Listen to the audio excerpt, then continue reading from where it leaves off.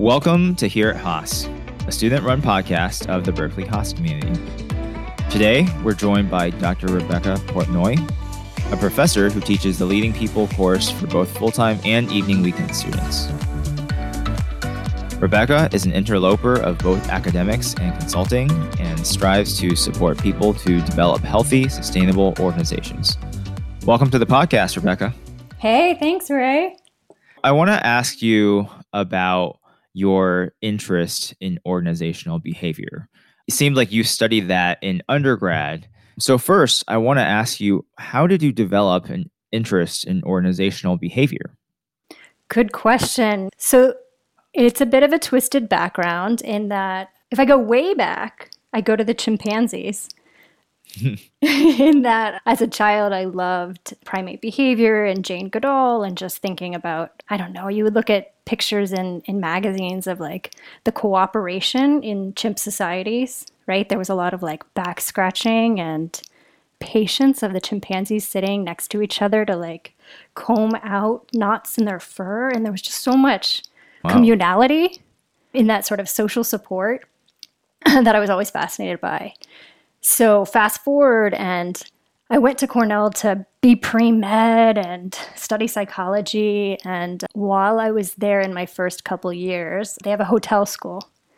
And I was so fascinated by everybody who got to study things like wine, food and beverage management. I was so jealous. So I did this thing where I directly transferred from the liberal arts school, studying psychology and pretending to be pre-med, failing miserably at organic chemistry. It's a tough course. Oh, it was one of those, where they call them the weed out courses. So I weeded myself out and went to the hotel school where I discovered a couple different amazing faculties teaching to both organizational behavior and human resources, and realized that I didn't have to give up on psychology and that there was this whole field that was an applied psychology. And mind you, I didn't give up on the primates either. I became a little bit neurotic, and I had my feet in the hotel school, starting to learn all about organizational behavior and also hotel management, while still not wanting to miss out because Cornell had, premier primate behavior faculty. So I still went and took my classes in chimps and primate behavior. Sounds like a lot of us where, in the part-time program at least, are kind of balancing work and balancing the MBA. So I guess back then, did organizations in general value well-being in the days where you studied? Or is this something that's really been pretty progressive in the last 20 or 30 years, or the last generation or so? So I would say the idea of organizations caring about well-being wasn't something that I naturally understood right away or came to. Finishing up my undergrad and just thinking about this idea of getting a job for me personally, I was fascinated by the idea of how do people spend their lives in offices, in these workplaces. I just was so curious about what are they doing there all day, right? Like, granted, I was really lucky. I had part-time jobs as an undergrad, but I hadn't been totally immersed in the working world. And, at the time you're graduating, you're 22. And so you have such limited exposure to what it means to be part of an organization. I mean, right. I think I was rather naive, I guess, but it was this curiosity around what are people doing there all day? And this was pre-9/11 as well, which led to a lot of changes. But it was the notion of well-being and focusing on employee well-being there. No, I mean, that was very much the minority of organizations. So yeah, fast forward after my PhD, and I started teaching in a tenure track position in Washington State. I was in Southwest Washington at Washington State University, and there was a company there. They were called Burgerville, and I loved the fact that Burgerville didn't call themselves fast food. They prioritized being quick service. And this was still like in the rise of the organic, slow food movement. But they would hire elderly and senior citizens to kind of be working the floor in their restaurants. And they would source local fresh ingredients. So like in the springtime, you could get these Walla Walla onion rings. Anyways, where I'm going with this, as I would talk to Burgerville as a local faculty about research, I started learning that they had this role called the Chief Cultural Officer. And that was, say, 2007. And I thought that was really unique, right? Like just thinking intentionally about the type of culture that they wanted And they were doing things like giving people the opportunity to think about their career aspirations and their goals, their professional aspirations, even if they were beyond Burgerville. So in their headquarters for where their company office operated, people could come in and seek out professional development that didn't necessarily have to pertain to a future at Burgerville. And I thought that was really, thinking outside the box. So just planting the seeds then about what does that look like when an organization really cares? And that was sort of the starter for me. But I knew that that was unusual. And as we looked at I started to look at the research and the evidence, I knew that this idea of centering your organization around people was not so common. I liked how you answered it because you tied it back to the beginning, which was the question I asked you about the interest in organizational behavior.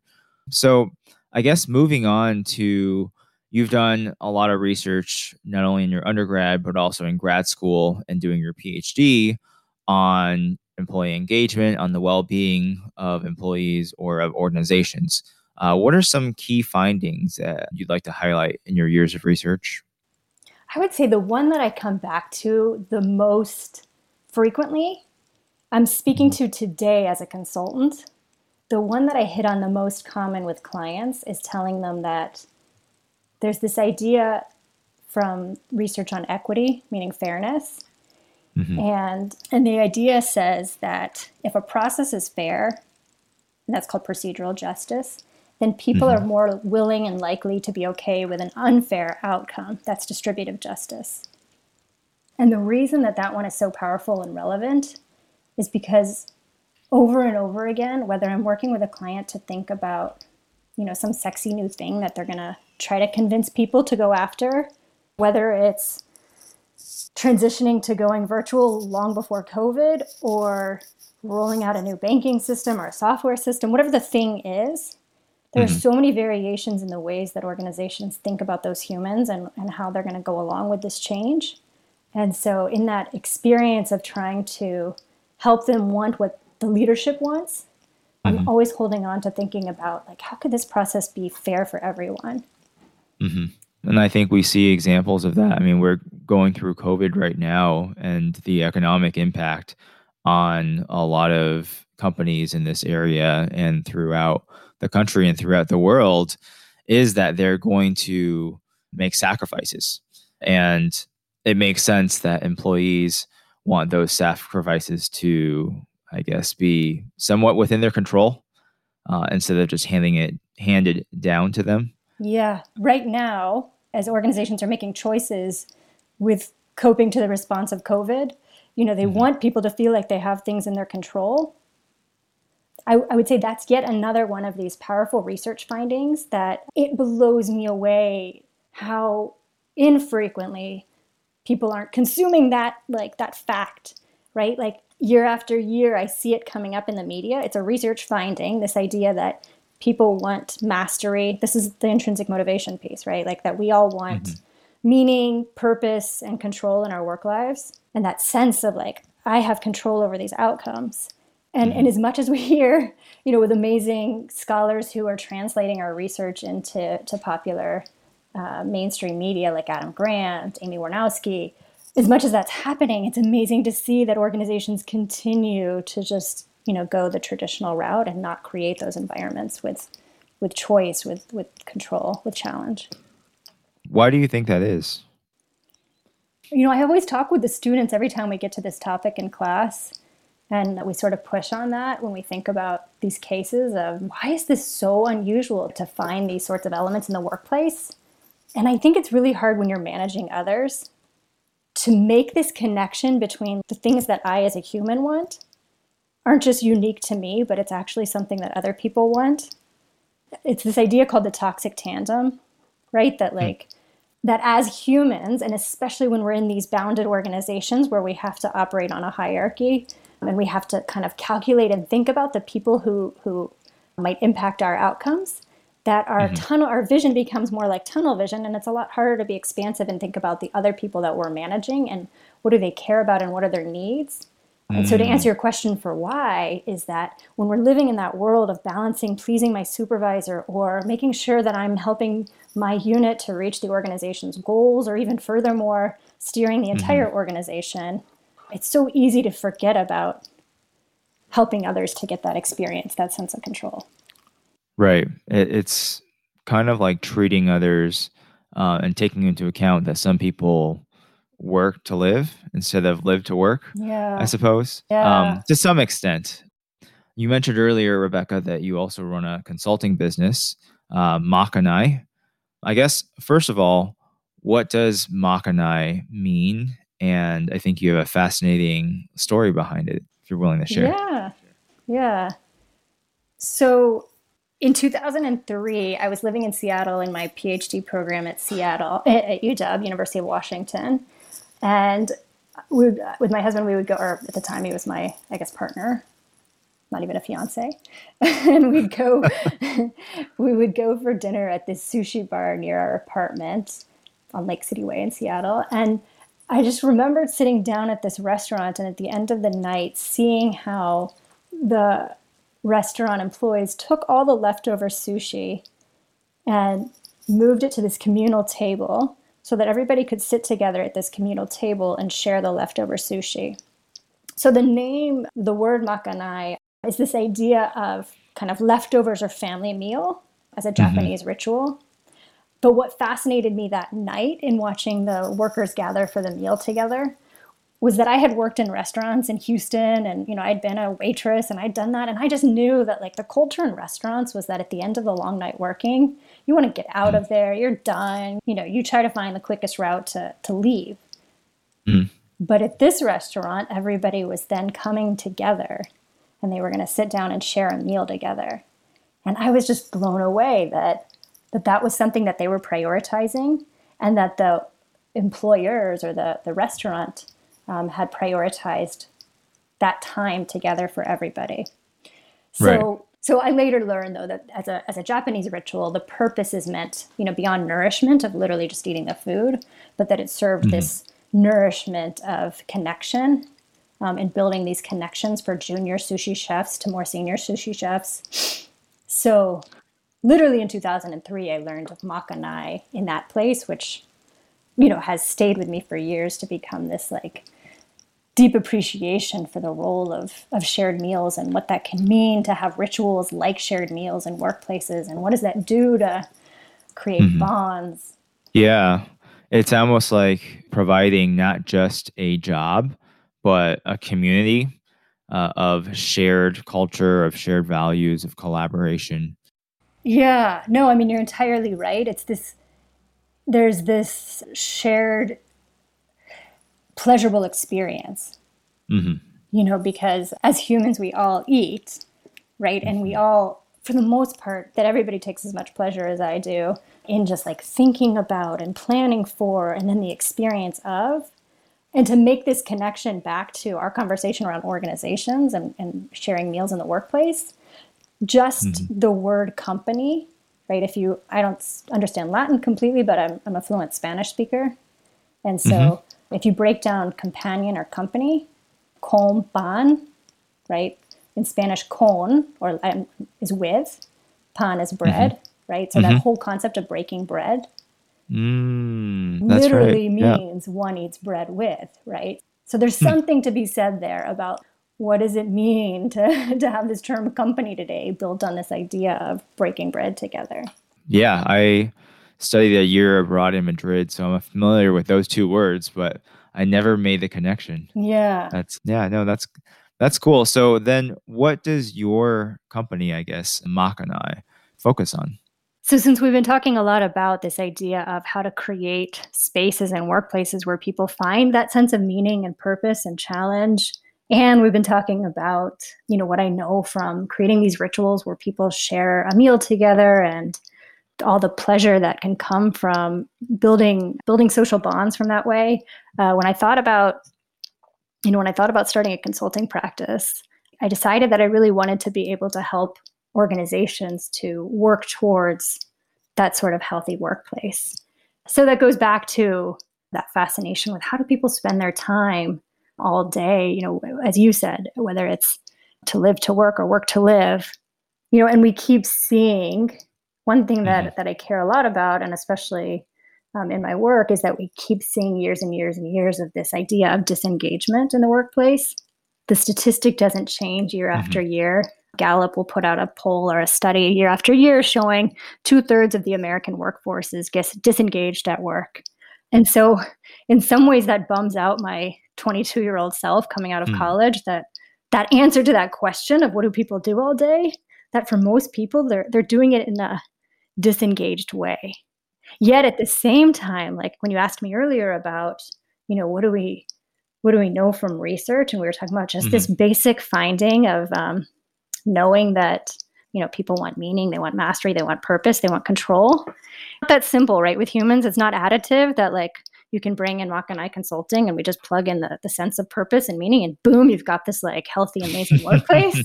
Like clearly I don't bring them a that secret magic formula. No, I don't. I wish I did, but I don't have that magic wand. So what I do with Makanai is often try to bring together these two worlds of understanding, my understanding of the research, but to help the organization really be self-aware and think about who they are. So I would say one of the biggest things I focus on is this idea of organizational self-awareness. Meaning helping my clients to be really reflective and think about what's happening inside their culture before we even try to fix and tinker. Yeah. Can you just walk us through kind of an example client you would have in terms of what the process is going from understanding the problem they have, doing a little bit of research, and then, after reaching an agreement, coming up with customized solutions? So in some ways, I get to still bring my research hat into this work. And one thing that I do, and I do this with the students, for all you incoming Haas students, in the weekend MBA class, we do this kind of consulting case study project. And I try to teach a very filtered down version of these steps. But the basic idea is data collection, right? So if I reach a point with a client where it's not exactly clear, right? Every organization comes forward where they think they're their own best kind of clinician and they think they know what's going on. But in reality, they really don't have the language of organizational behavior and management to describe their pain. And so usually they present with, we really need to fix our performance management system, right? Or there's we just need to do a reorg because if we just move these parts around, bridge these two teams or merge these two departments, they have these ideas of what's going to solve their problems at the surface. Right. And so with both the team projects and in my own clients, there's this moment of kind of hearing those presenting problems and deciding whether it makes sense to go into what I was starting to tell you, this whole data collection process of either running focus groups or interviews with either a target unit, to say one branch of the organization, or if the organization's small enough. One of my clients a year and a half ago was 40 people, and it was doable to do this large organizational assessment. But they've doubled in size since then, and so it would be a lot harder to do it now. That means their organizational morale probably improved. I would love to say causality is due to this work, the morale improved. Yeah. But there's always, alternative factors driving their growth as well. Right. But the process is really this experience of, first, I bring everybody together if we decide we're going to go for this whole org assessment and have a community meeting of kind of explaining what the process looks like and then telling them about what to expect in the interviews or in the focus groups. Because, as I said earlier, process fairness matters, right? So by doing that, I want to create these spaces where people feel comfortable, they can trust, who is this person, right? If you've ever seen, is it Office Space, the movie, where nobody trusts the consultants? Yeah, it took me a while. The Michaels. Yes, exactly. Right. Michael Bolton, and then the two Bobs. Exactly. Who stole my stapler and wear your flare, all the classic kind of superficial stuff. So my goal is not to be that superficial consultant, but really one of the things I learned as I was first coming out of academia and learning the skills to become a consultant was this idea of building a strong relationship, that relationship with the client was just as important as the findings. Meaning, even if I come up with these genius, brilliant insights into your organization and working with you to kind of help build that sense of organizational self-awareness, Hmm. it doesn't matter if we haven't built a healthy relationship where you can trust me to partner with you and help you to move through it. Right. Kind of like no matter how good of an idea it is of a product that you're trying to pitch, you may not get the deal done if you have a rocky relationship with the people behind them. Right, right, which is why you so often hear, not so often, but you hear about situations where those partnerships often lead to a marital therapy of sorts. Hmm. Hmm. Awesome. Well, you did give some details about the project that I remember when I was going through your class, we did as well. Um, Yeah.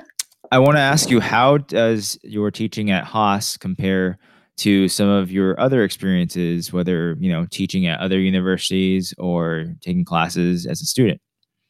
Man, I came to Haas having taught in a number of other places, but I had these ideas about Haas as a kind of premier business school. Hmm. And so I had some anxieties, I'll be honest, about like, oh my gosh, this place is going to be so competitive, that the students are going to be focused on either an individualistic culture and how do I take care of myself. Hmm. And I was so blown away in getting to know the students, in discovering their like gratitude and respect for the learning journey and their learning experience, Mm-hmm. and that same gratitude and respect that they have for each other. Hmm. All my sort of anxiety or anticipations were just proven completely wrong. And part of that, I think, comes from all that work that Rich Lyons put into thinking deeply about the culture of Hmm. Haas. Right. So you might remember, though, in class when we talk about culture and we analyze the Haas culture, and usually it seems so superficial to have things like your Hmm. principles plastered on a wall, right, or in a plaque. And Haas has gone as far as embedding them in the sidewalk Mm. in that plaza area as you walk up to Chu Hall. Right. But it really, it just sort of reinforces this culture that truly exists from the level of what you see, Hmm. a culture that is visibly student always and questioning the status quo and confidence without attitude. Yeah. Like you're visibly seeing it in the sidewalk, but you're also experiencing it. Yeah, definitely. Thank you for providing that perspective as a teacher, because we as students, a lot of us have felt that, but I think your perspective of Haas is more holistic across the different programs, across different classes and cohorts. So, I definitely feel that. And now it's good to know that it's not just our cohort, for example, or our class, Mhm. right? Mhm. So that's really good. I'm glad that you shared that. And I would say that there's this synergy that happens because of that community of students, because they have let their guard down and they're just willing to like be so generous with each other, that I Hmm. benefit as well. And so I often get fed these new ideas. So a long Hmm. time ago, when I was only on a tenure track and I wasn't consulting, sometimes teaching would really feel stale, right? Because it just felt Hmm. like this kind of hamster wheel of doing it over and over again. And now it has this incredible energy because one day I'll be in front of the class and talking about a concept that I'd just been talking the night before. I mean, this happened a month or two ago, a couple months ago in the spring, where with Hmm. COVID and the need for the organization to shift to accommodating, working from home, one of the team projects was presenting on their client and how they dealt with it, right? And so, and the day before, I'd been talking with a client about how are they going to learn and respond dynamically to this world we're in. And so, Right. those two conversations, both with the students and with the client, had this synergy for me that's really powerful. Yeah. So it looks like, just as you're encouraging us students to apply what we learn in your class in real life, you basically took your conversations with them and applied it in your own life. Um, Completely. yeah, that's amazing. But I'm so grateful to the students for giving me that, right? Like I wouldn't get that if I didn't have this luxury of being able to dance between these two worlds. Right. So, for our incoming students who are listening, who are going to be taking your class or may have already been enrolled in your class by the time this episode airs, what are your goals, and what do you want your students every year after having taken your class to come away with? Yeah, I talk a lot about in class how, we have so many conversations and there's so much to hold on to. And I'll always say, put this one in your back pocket. I mean, in the language that we speak in my class is this world of like, there's the individual, yourself. Then there's this concept of you're part of a team and the dynamics of a Mhm. team. And then there's this other layer of the organization that you're operating in, right? And then Right. there's all the factors externally that are influencing everything that we see inside of an organization.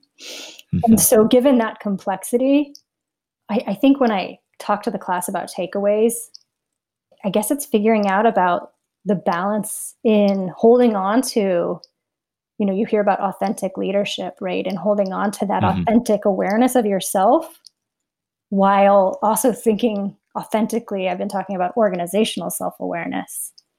So individual and collective self-awareness. Yeah, so that you're comfortable, right? Because we see leaders that are sort of in this like trying to do what they think is best without staying true to themselves. Right. So that you're able to make these decisions that feel right for you while being right Mhm. for your organization. And yeah, and I think one of the big concepts that you mentioned in class is authenticity. And it is hard enough sometimes to be authentic when you're trying to achieve a certain business goal or business motive, and probably much more difficult when you add the layer of organizational authenticity, which ties to your mention earlier about procedural versus distributive justice. So I guess we're kind of going full circle here. And so we just have some lightning round questions. First, what is your favorite activity or hobby that you've done during shelter in place? I have kids, and some of our activities are intertwined because here we are sharing this space together. So, with all the online stuff, I think one of the things that I've been having a lot of fun with are all these online cooking classes. Any dish that you'd like to highlight? Well, the one that we did a couple months ago was with this woman who wrote the book, I think, Art of Pie. And Mhm. anyways, I learned to make like really good dough. And the reason Mm. the dough was so good is I learned how much butter you put into it. And so with that dough, you can do all kinds of things. But I'm Jewish, and one of like the treats that I love, like when you're in New York City and you go out to Brooklyn, is you get really good rugala. It's like that swirly Mhm. kind of pastry. Rugala is often like boring flavors are like cinnamon and nuts and kinds of things. I'm a chocoholic, so I love like a good chocolate rugala. Okay. So Wow. you can see the theme, right? Like I switched to a hotel school. My business is named after food. Like there's a bit of an obsession. Okay. And then second question, what is your ideal first vacation spot after the shelter in place, the quarantine clears up on a global level? Ideal, not practical, right? You can say either. Whatever you're thinking of. Oh yeah. Well, I mean, what's been hard the the week that COVID started, I was really lucky, and March 8th or 9th, I had gotten to squeeze in a trip that had been planned to a film festival in Missouri, in Mhm. Columbia, Missouri. A friend here in Berkeley, she initially was part of the founding team of this film festival called True False. Mhm. And that was just so fun. Like, I'd never been to a documentary film festival. So it was so fun to just like be with friends and go see these amazing films, Mhm. which I'll put a plug for, like one that's coming out on Apple TV in a month that I saw called Boys State, just awesome films. Mm. And so to go from that world and to come back a few days later and discover like, everything shutting down, my kids' school shutting down, like, so awesome vacation. I would do that all over again.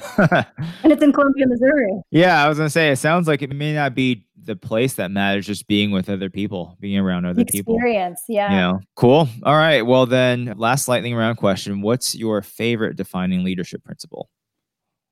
I'm a boundary pusher. My life has been all about pushing boundaries, and Mhm. everything I do is always seeing like what can Mhm. I push a little bit more? And so I love Mhm. question the status quo. Nice. And for our Axe cohort, we did Axe the status quo. Oh yeah, It awesome. was our chance. Okay.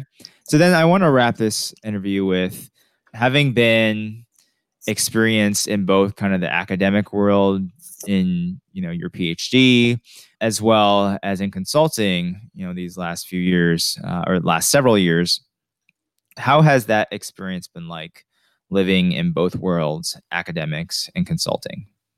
Before I started consulting and I was a full-time academic, I felt like nobody really cared about our research. A lot of our research was really looking at like these, what we called incremental variables.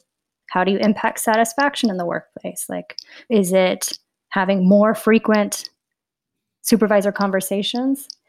And as a boundary pusher, I never was satisfied with doing that sort of research. I wanted to do these really exciting, sexy topics like my dissertation on underemployed immigrants. Anyway, so I felt like nobody cared about our research. I just felt like there was nobody who was able to translate what we were doing so that managers, supervisors, people who care about organizations or are trying to do better could have that information. The link, the conduit didn't exist.